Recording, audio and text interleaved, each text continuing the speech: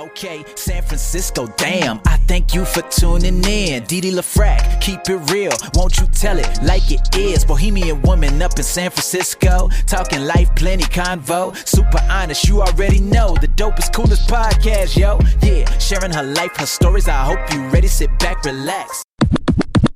Hey everybody, it's Didi. This is San Francisco Damn, your show for Monday, March 13th, 2023. I hope everybody is doing well. I am calling this Marvelous Monday. It is about 60 degrees Fahrenheit here. Windy. It might rain a little bit later. Cloudy. Of course, happy birthday to everybody who is celebrating. Happy birthday. I hope you have a beautiful, beautiful birthday today. Celebrating wherever you are around the world. The Oscars. I will be talking about that in a bit. What's going on here in San Fran Fentanyl, besides the fact that every day, every time I am recording this show for you, 3 times a week, now every show, I am telling you that more and more people are waking up here in San Fran Fentanyl. More and more people every day are getting upset.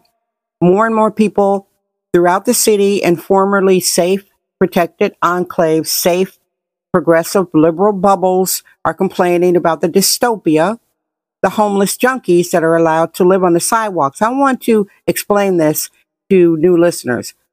The mayor released the Junkie Apocalypse. That's a trademark, by the way, that I own. Junkie Apocalypse. It's a book. Upcoming book. Not my series of books. Anyway, the mayor on March 17th, 2020, allowed, under the guise of the C-19 narrative, allowed anybody with a tent to encamp on the sidewalks of San Francisco. That has never been rescinded. So imagine many thousands of America's craziest junkies migrating out here to criminalize a very super soft liberal city.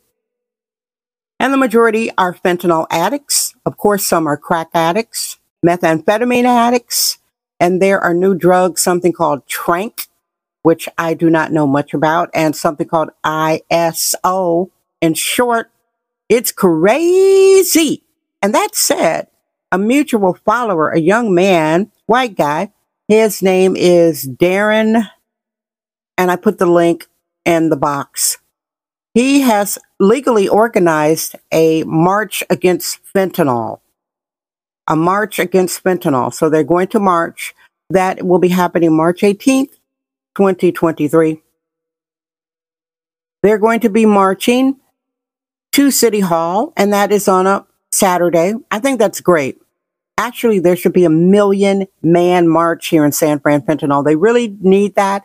The streets are misogynist, so women don't have the same agency to do things on the sidewalks as the men do. And I frankly believe, as a group, San Francisco males have abdicated their natural protective instinct.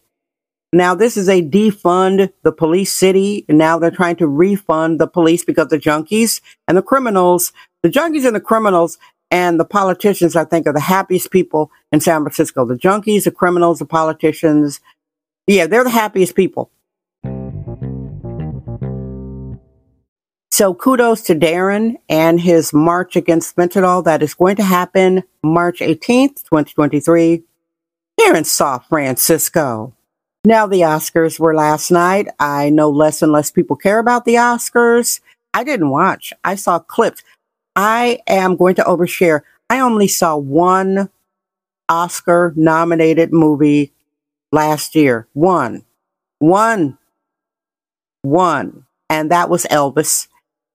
Now, as a biologically born, sexist, womanist, bohemian, middle-aged, libertine, black woman, I am not loyal to art based on the race of the people in the movie. Like, for instance, I don't support something just because it's black. That doesn't work anymore for black women. We're the backbone of a non-reciprocal, primarily unappreciative community, aka the divestment movement, but that's another platform I have. Anyway, black women hold everything up, open our wallets. We go see all the the black movies. We support the black businesses. We support the stupid black music, hip hop, hate, race, speech music. Without the black woman's wallets, the black community would crumble into dust.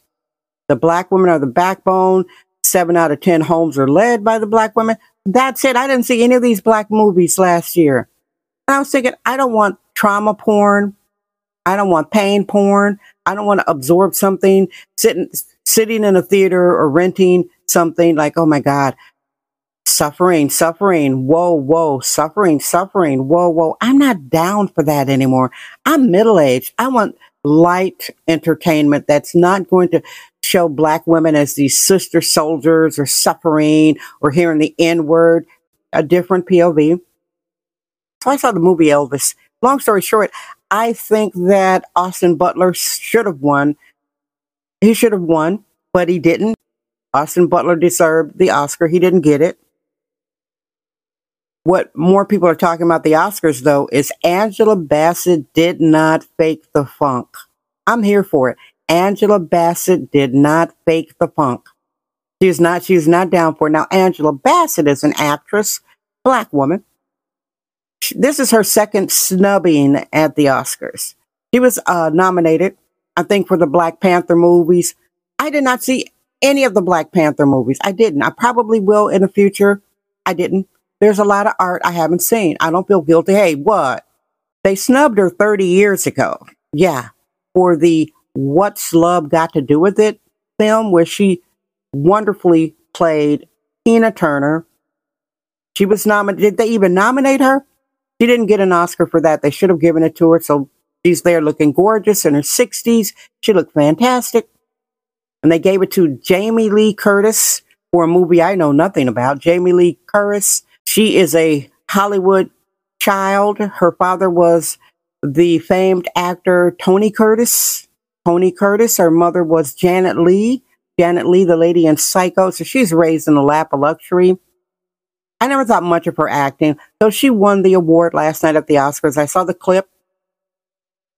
And Angela Bassett, she looked so hurt. I'm not laughing at the fact that she was hurt, but she did not clap. And she did not stand up. She did not give her a standing ovation. You know what? I'm down for that. She didn't fake the funk. We have too many phony people. She was hurt. And I think that there should be more of that at award ceremony. If you feel you deserved an award and you paid your dues and you see somebody else get it and you're like, what? They can't even act. Sit there and sometimes put that middle finger up. And this is not a black thing. If Angela Bassett was a white actress and should have won 30 years ago for a fantastic role, and she's up for another Oscar, and she didn't win, that was me, because I've been at award ceremonies. All the award ceremonies I've been to in my fields, I have to say, I've always won. I didn't sit there and lose. But if that was me, and that happened to me, and I'm like, I'm not going to get nominated again, F these people, I would have put my middle finger up. And everybody would be saying, oh, that Dee Dee, she's a poor loser. And I'm like, you're darn Skippy.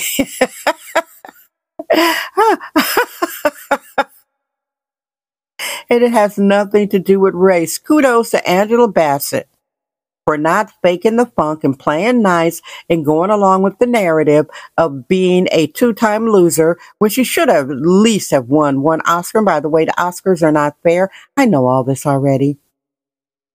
If so, Spike Lee deserved an Oscar for Do the Right Thing. Do the Right Thing. They should have gave that man an Oscar. They did not. Jim Carrey deserved an Oscar for The Truman Show. They should have given him an Oscar. They did not. So there it is. So as I wrap up this show, I wish you a beautiful, beautiful week. Nice weather, feels muggy. And this has been your show for Monday, March 13th, 2023, a wonderful Monday. I'll be back here Wednesday and then Friday. Thank you so much for listening. I love you. I am Dee Dee Dam. I trust my vibe. San Francisco Dam.